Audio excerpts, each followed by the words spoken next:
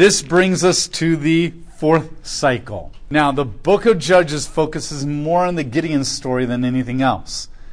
And the book of Judges does not focus on Gideon because he's a godly man. It focuses on Gideon because Gideon is a microcosm of what we're seeing in Judges. So with each judge, we're seeing a gradual decline. Barak is not as good as Ehud. And Gideon is not going to be as good as Barak. And Jephthah is not going to be as good as Gideon. And Samson is not going to be as good. And we're seeing this downward spiral. But for us, when we read these stories, Barak has always been disobedient. And Jephthah has always been ungodly. But with Gideon, God is going to kind of zoom in on Gideon more and show where Gideon kind of does his roller coaster thing. He starts off not faithful to God, his faith kind of increases, and then it plummets drastically. And so that same gradual decline that we see throughout all the judges, God is going to zoom in and show the gradual decline within one person as a leader. The other reason that God is spending more time on Gideon is because Gideon is the pivot. And the pivot in literature, see, the climax is when you have a problem introduced, and the problem gets worse and worse and worse and worse and worse. And the climax is when the problem hits its peak. And it's so bad that everybody loses hope. And it's right before the moment of resolution. So it's right when the aliens are coming in, invading America. They've got a big laser. They're about ready to blow up the earth. And you think there's no hope. And then somehow the government finds a magical virus that can infiltrate the alien spaceship. And that's the climax. But for the pivot is where things drastically shift. It's not exactly the climax where the problem's at its peak and the resolution's about ready to be introduced. It's just where things shift drastically. And it can be a watershed moment for the protagonist, the hero, or it can be a watershed moment for the enemy. And here, Gideon is a drastic pivot, a shift, because from this point on, things are going to get really bad. Othniel and Ehud were decent, good. Barak was hesitant, but he never really did anything completely ungodly. There's no story about him doing evil things, him murdering people, him oppressing people. He just didn't have a whole lot of faith, and he was hesitant. But with Gideon, we're going to be now introduced to sins. Gideon is going to actually do some pretty jacked up evil things. And this is going to lead to a shift in the judges where they're no longer just demonstrating a lack of faith, but they're actually blatantly disobeying God and his moral code.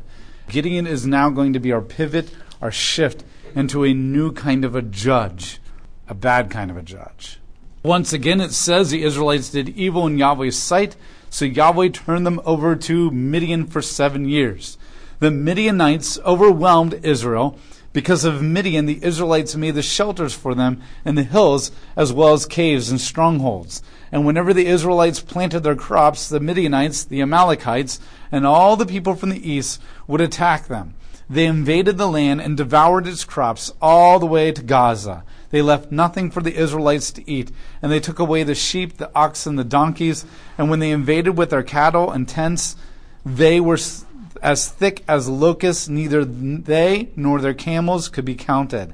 They came to devour the land, and Israel was so severely weakened by Midian that Israelites cried out to Yahweh for help. So he gave them over for 7 years. So the Midianites are way down here off the map, south. So the Amalekites are right below Judah, and then south deep into the Sinai Peninsula, close to the Red Sea and the Gulf of Aqaba, is the Midianites. And then they allied themselves with the Amalekites, and then we're told that all the nations of the east also join them. So just a whole bunch of nations decide to get in on that as well. And we're told that the oppression is 7 years. The oppression is way less than the last one. Previously it was 18 years or 20 years and 8 years. So last one was 20, last one was 18, last one was 8 before that. So this is way less than any oppression seen so far. However, it's more severe. Notice that with all the other judges, God says that they were oppressed and this enemy came in and overtook them. But here we're given a graphic demonstration of them coming in, destroying crops, taking them animals. So it's way more severe and intense, and it's covering all of Israel, at least in the southern part, all the way from the Jordan, all the way to the Philistine territory, which is right on the coast. And it's so bad that the Israelites are hiding. What's happening is the Israelites are agricultural people here, and they're being portrayed as growing crops or raising animals. And right at the time that the animals are their plumpest or ripe for shearing wool, and right when the crops are about ready to be harvested, the enemy comes in and just raids and takes everything. And Israel's so scared that they're going to be killed, which they will be, that they hide in caves. And they wait for it to be over with, and then they have very little to survive, and most of them probably won't survive through the winter, and they start all over, and the next year happens all again. So even though they're being oppressed for less time, the oppression is far more severe and far more oppressive and life-threatening than it ever has been before. So in verse 7 it says the Israelites cried out to Yahweh for help because of Midian. Notice that every other time that it says this, it says God responded by a deliverer. So with Othniel and Ehud, he raised up a deliverer. With Deborah, he doesn't call her a deliverer, Barak a deliverer, but he immediately shifted to the prophet of Deborah, who will call Barak. Here, he doesn't say deliverer. Just like he didn't say in the Barak story, he never mentions raising up a deliverer. Instead, he shifts to a prophet who's going to come and judge them and condemn them. So God doesn't immediately respond with a deliverer. He immediately responds with a prophet with a message of judgment. So when the Israelites cry out to Yahweh, verse 7, for help because of Midian, he sent a prophet to the Israelites, and he said to them, this is what Yahweh, the God of Israel, says. I brought you up from Egypt and took you out of that place of slavery. I rescued you from Egypt's power and from the power of all that oppress you. I drove them out before you and gave them the land to you. I said to you that I am Yahweh your God. Do not worship the gods of the Amorites in whose land you are now living, but you have disobeyed me. The statement, God lifted up a deliverer, is replaced with a prophet that says, I did this for you, I did this for you, I did this for you, I did this for you, and you've disobeyed me. They're not getting a deliverer like God wants. That then shifts to Gideon. And we're never introduced to Gideon as, and God lifted up a deliverer. We're going to be introduced to Gideon, who's not anywhere even close to being a deliverer when we're first introduced to him. Yahweh's angelic, verse 11. Yahweh's angelic messenger came and sat down under the oak tree in Ophrah, owned by Joash the Abiezrite. He arrived while Joash's son Gideon was threshing wheat in a winepress, so he could hide it from the Midianites. And Yahweh's messenger appeared and said to him, Yahweh is with you, you courageous warrior. Where is Gideon? Gideon lives in this territory of Manasseh. So he's in the middle of Israel, and he lives in the territory of Manasseh, and we're told that he's threshing grain. So, what is threshing grain? Some of you, a lot of you probably know this, but some people don't. This is a wheat stalk. Wheat stalk is a stalk that stands about waist high, and at the top of the wheat stalk is the kernels of grain, and they are tightly bound together in the stalk, but they also have this little fuzzy stuff that sticks out of the grain called chaff. The chaff is what you don't want. It's kind of the consistency of cat whiskers. You don't want that. If you just grind this all down together and you bake bread and you're eating it, well, just imagine it's bad enough to have hair in it, let alone cat whiskers in it. You can do it. It'd just be unpleasant. So what they do is they come in with a scythe, and it's a stick with a curved blade on it, and they cut all the wheat down at its stalk. The stalk gets cut down, and now you have this long stalk with a grain at the top, and then you cut this down, and the men usually do this part, and then the women come in right behind them. They start gathering it all up into bundles with all the heads facing one way and the feet facing the other way. What you do is then you lay this on a table of some kind, and you take a sickle or some other kind of blade, and you basically cut the heads off of the wheat stalk. And so the stalk then becomes bedding, or what we know as straw for animals or animals to eat and that kind of stuff. And then your grain and your chaff just kind of crumbles and falls apart and separates as it hits the ground a little bit, but not completely. And now your chaff and your grain heads are all mixed together. This is where you introduce into winnowing and thrashing. And winnowing and thrashing is when you go through the process of separating the chaff from the grain. Now, normally what you would do is in some cultures where they have no hills or no wind, they might try to thrash the grain by tying a piece of wood to the back of a donkey or something, and the donkey just keeps walking over the pile, back and forth with a wood dragging over it, and the wood just kind of bounces on the grain chaff and breaks it all up. And then they would get a pitchfork and they would put it into the grain and the chaff, and they would throw it up, and you would try to have wind blow the chaff away, and just keep doing this until the chaff and the grain separate. But that's not as efficient as what they would probably do in Israel. In Israel, they have hills. They would go to the top of a hill, and they would do this at the top, and not a big hill, because you don't want to carry it all up there.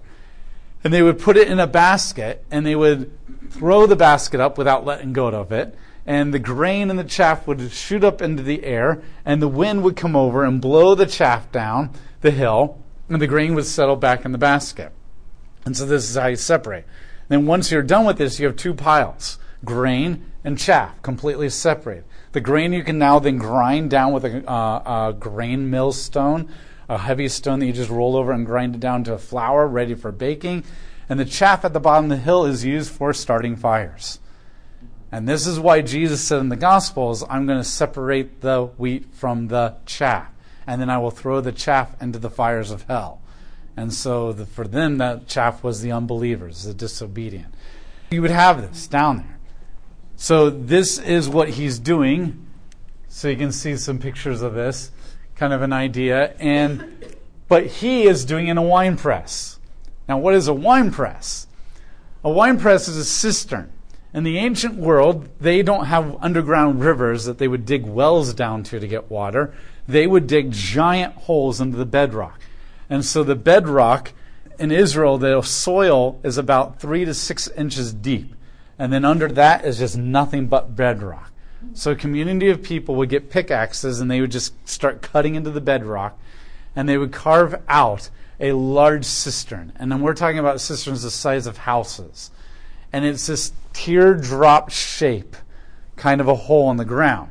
And so it's a big hole that kind of is like a bell, gets wider and bigger, like a teardrop, water drop, as it gets deeper and deeper and deeper. And at the top, it closes up, and there's a hole that you can roll a stone over. This is a picture, so you can see people at the bottom. So this is halfway down the cistern, and you can see the people at the bottom and the opening at the top, and there's the opening. You can see birds there, so that gives you an idea how big the opening is. This would rain, and the rain would come and come and come and come and come and fill up these cisterns, and then you would roll a stone over it, and without light or air, all the bacteria would die, and you'd have purified water. Eventually, these cisterns would crack, and you see this in the prophets like Jeremiah or Isaiah, broken cisterns, and they would crack, and you couldn't use them anymore. So you would use this for one of two purposes afterwards. You could just allow all that, because over the years of water coming in, there'd be dirt in the water, and it would settle at the bottom, and because it was water, it'd be mucky, and so you'd have all this muck at the bottom, and sometimes they would use it as a porta potty, and then it made it a good dungeon to throw people into.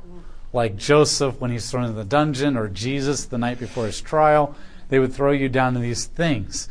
Or you could turn them into a wine press, because we know that wine is best when it's kept in cool, dark places, like a wine cellar. Here's steps that they've carved into the side of the cistern, and here's kind of a grinding stone for grapes and that kind of stuff. So this would be turned into a wine press. Gideon is in the bottom of one of these things threshing grain. Many of you have probably been on farms. How many of you have been in a grain silo that still has grain in it? Yes. What's it like? Yes. It's once you step into it, you don't even have to step into it, but if you do, it really kicks up. And like you step into you just put your head in there and you just kick the grain a little bit, and it just gets it's really dry, it's dusty, it's got fumes, and this stuff goes in the air, and within seconds breathing that stuff in, your throat immediately dries out, it starts getting scratchy, and you start coughing. And people have been known to suffocate to death just standing in one, not being buried in it, just standing in it. It is a nasty thing to be involved in. Gideon is in the bottom of a wine press, throwing grain up over and over and over again. Yes. But why? He's hiding. Here's the question. Is Gideon a huge coward who's not very intelligent? Or is he an intelligent person who's at least staying alive and keeping his grain? He might be hacking his lungs out, but at least he's alive and at least he's keeping his grain. Or probably most likely just absolutely desperate.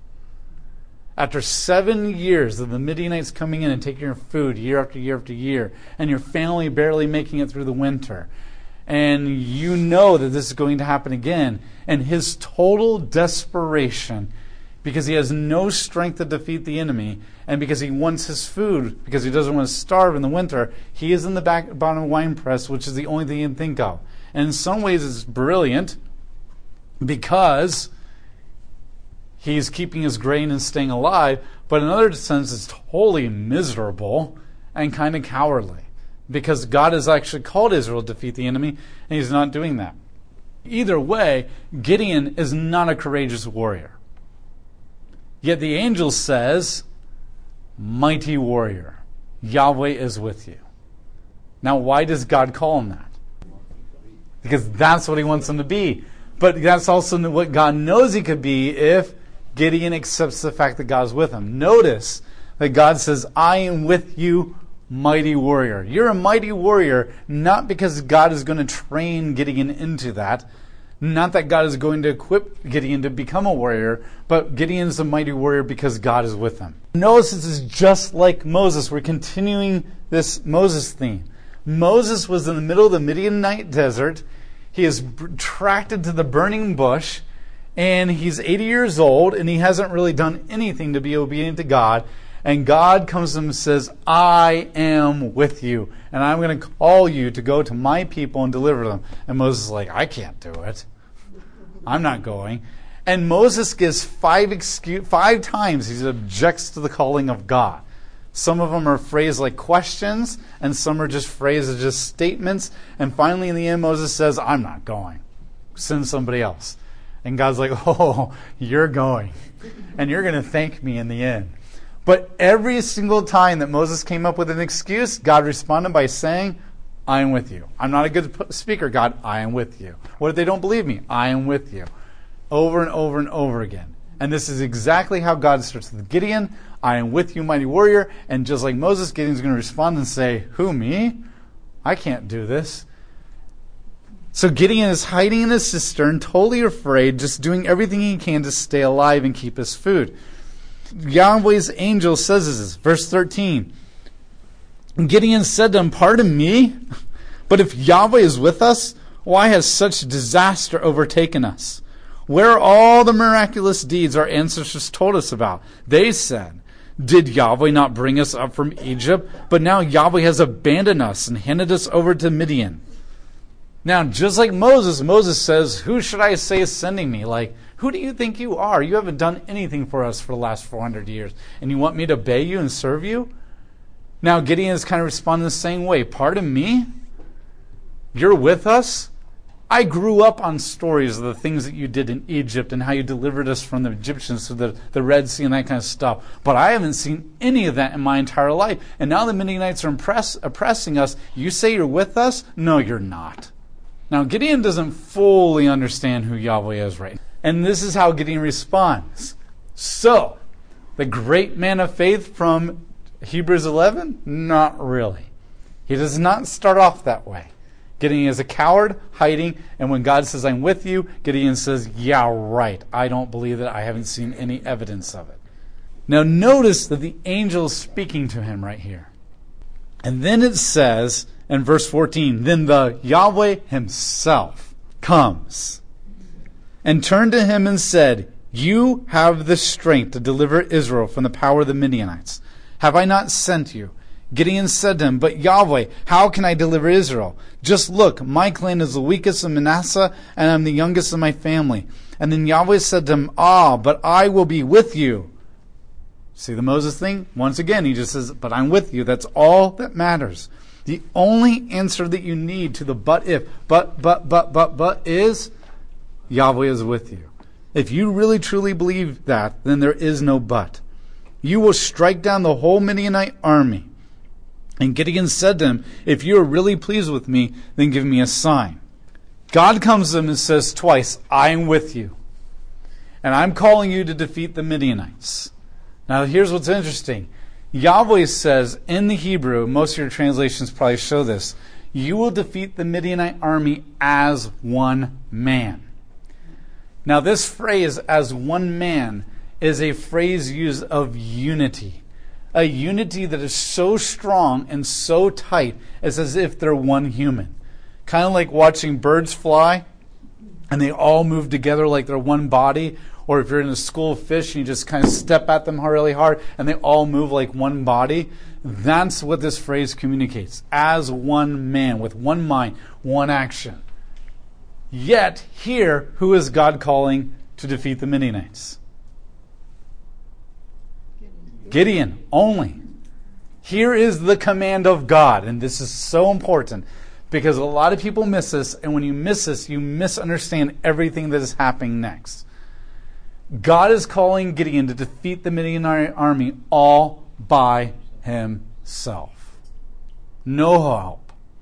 And why is he able to do this? Because Yahweh is with him. Now, is this possible? Yes. We've seen examples with Barak where Barak didn't really have to do anything. God just routed the army. We've seen this where later in Samuel you're going to see Jonathan, and Jonathan's like, God is with us, and he goes to attack them, and God sends a panic among the Philistines, and they just start killing each other.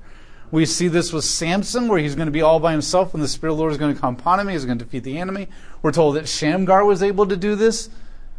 We know that this is totally possible, because with Yahweh nothing is impossible. And twice Yahweh has said this. And so this is very important for you to understand. God is commanding Gideon to defeat the army all by himself, other than the fact that Yahweh is with him. And that's his direct command. So God tells him, you're going to defeat the Midianites, you're to do it by yourself, and I'm guaranteeing you victory. That's the command. Then Gideon says, if it really is you, then give me a sign as proof that it is really you speaking with me. Do not leave this place until I have come back with a gift and presented to you. And Yahweh said, I will stay here until you come. And Gideon went and prepared a young goat along with unleavened bread and made from ephah of flour. And he put the meat in a basket of broth in a pot. And he brought the food to him under the oak tree and presented it to him. God's messenger said to him, put the meat and unleavened bread on this rock and pour out the broth. And Gideon did as instructed. And Yahweh's messenger touched the meat and the unleavened bread with the tip of his staff, and fire flared up from the rock and consumed the meat and the unleavened bread. And Yahweh's messenger then disappeared. What is Gideon doing? He's testing God. Now, is this good or bad? It's good. Why? I'm going to give you the answer to the first testing. Then you're going to figure out the next one on your own. It's good that he's testing God here. Now, some of you are like, wait a minute, I always was taught not to test God. Yes, but depending on the context. Why is it good that Gideon is testing God right here? He needs to be sure it's really... Technically it's not okay to test God. I intentionally misworded that. What Gideon is testing and says, is it really you? Does Gideon have a relationship with Yahweh? No. He says he knows about the stories, but he's never seen any evidence of Yahweh in his life. And if he says that, then there's no relationship. And if Yahweh comes and speaks to him, he's got to be sure. And this is very, very, very important for you to understand. Deuteronomy chapter 13 and Deuteronomy chapter 18, and then Gideon doesn't have this yet, but 1 John chapter 4 is also going to command you to test every spirit, every prophet, every human who comes and says, Yahweh sent me. And we're going to be told it doesn't matter whether they're an angel, because we know that there's fallen angels. If it's a spirit, a prophet, because there's bad prophets, or a human, it says it doesn't even matter whether it's your brother, your sister, your husband, your father, or your mother. It doesn't matter. If anybody says, thus saith the Lord, or I come in the name of Yahweh, you're immediately to test to see if they truly are from God or not. And if they're not from God, then you're to kill them. And it doesn't matter who they are. God doesn't want you following false voices. false impersonations. Gideon says, a Gideon who knows stories about God, but doesn't even know who God is, doesn't recognize God's voice, doesn't recognize the tone of God, as in like how God speaks and how God calls people, wants to be sure. He builds an altar, he puts the meat there, and fire comes down and instantaneously burns this altar. And at that point, Gideon knows. Now notice, all during this time, Gideon has been using the Hebrew word Elohim, which is translated G-O-D in your Bibles. And the word Elohim can refer to any God. He's God, God, God, God, God. That's all he says and uses. But in verse 22 it says, when Gideon realized that it was Yahweh's messenger, he said, "Oh no, Master Yahweh. I have seen Yahweh's messengers face to face. Yahweh said to him, 'You are safe. Do not be afraid. You are not going to die.' Gideon built an altar for Yahweh there and named it, 'Yahweh is on friendly terms with me.' To this day it is still there, an Orpha of the Abrazites." The narrator has been calling Yahweh Yahweh, but Gideon never has. And this moment, Gideon knows it's Yahweh because no other God does this kind of stuff like this. And when Gideon sees that, he immediately says, "This is Yahweh. I have seen Yahweh's messenger. I have spoken to Yahweh, and I'm going to build an altar to Yahweh and call it Yahweh is here." Or I'm on friendly terms with Yahweh. This is the first step of Gideon's faith. He starts off as a coward who's completely oblivious to Yahweh, without a relationship with his covenantal God, and seriously doubting God's ability to take care of him. And when he sees this with his own eyes, he realizes all those stories are true. And he begins to step out in faith. And he worships Yahweh. So yes, Gideon was kind of in the wrong, but that's mostly the fault of his generation not properly teaching him about God and introducing him. However, now he's responding appropriately. Now note, some people say that this angel of the Lord and Yahweh are the same being. Because sometimes the angel of the Lord talks as if he is God. And that confuses a lot of people. People don't realize that that's how all messengers of God talk. They talk as if they're God. And when you get to the prophets, Isaiah is going to say, "I saved you from Egypt." And you're like, Isaiah didn't do that. And so that's how the angel speaks here. But the fact that it says that the angel spoke to him and then Yahweh turned to him and spoke to him. And then it says when the altar was burnt up, or the meat was burnt up, then the angel disappeared and left, but Yahweh continued to talk to Gideon. These things clearly show that these are two different beings. These are two different beings. And even though your Bible says the angel of Yahweh, the angel of Yahweh, a definite article that refers to a very specific angel, and the Hebrew actually says an angel of Yahweh. It's more indefinite. So which means it could be any angel. It's just any angel that belongs to God, and God happened to choose one here. God is speaking to him, and the angel appears and begins to talk. Then God shows up and talks. And then the angel instructs them how to do this sacrifice, and then the angel leaves, and God finishes talking, and then God leaves. But here's the other thing you must understand. How did God burn up the meat on the altar? Not fire. In the ancient world, in the Hebrew, there is no word for lightning. It's actually lightning. Because they don't have a word for lightning. When lightning comes down and hits the ground, it bursts into the fire. They believe that there's this fire, but it's the fire of the gods, and that's why it looks different. So when the fire comes from the spiritual realm, it's fire. And it's the fire of the gods. But when it hits the ground, it's now in the material realm, and it now looks like our fire, the fire we're used to. Same thing with Elijah's story. It's not that God brought down fire from heaven. It's that he sent a lightning bolt down and struck the altar. And here God is doing the same thing. Now, why is that important? Because the very next thing that God is going to command him to do is tear down the Baal altar. Baal is the storm, thunder, lightning God. First thing that God does is not only does he do a miracle to prove to Gideon that he is real, but notice who controls and who owns and who's leading the Baal worship in his village. His father. Which means his father is a high priest, a Israelite man who's a high priest in the religion of Baal, and Gideon is going to be the son who will take over after his father, or one of many sons. First thing that God does is not only prove to him that it is Yahweh speaking to him, but that I am greater than the Baal God that you've been worshiping. Because the minute he shows him that he's greater than Baal and that he really is the storm god and not Baal, then when he commands Gideon to tear down the Baal altar, Gideon will be more likely to do that.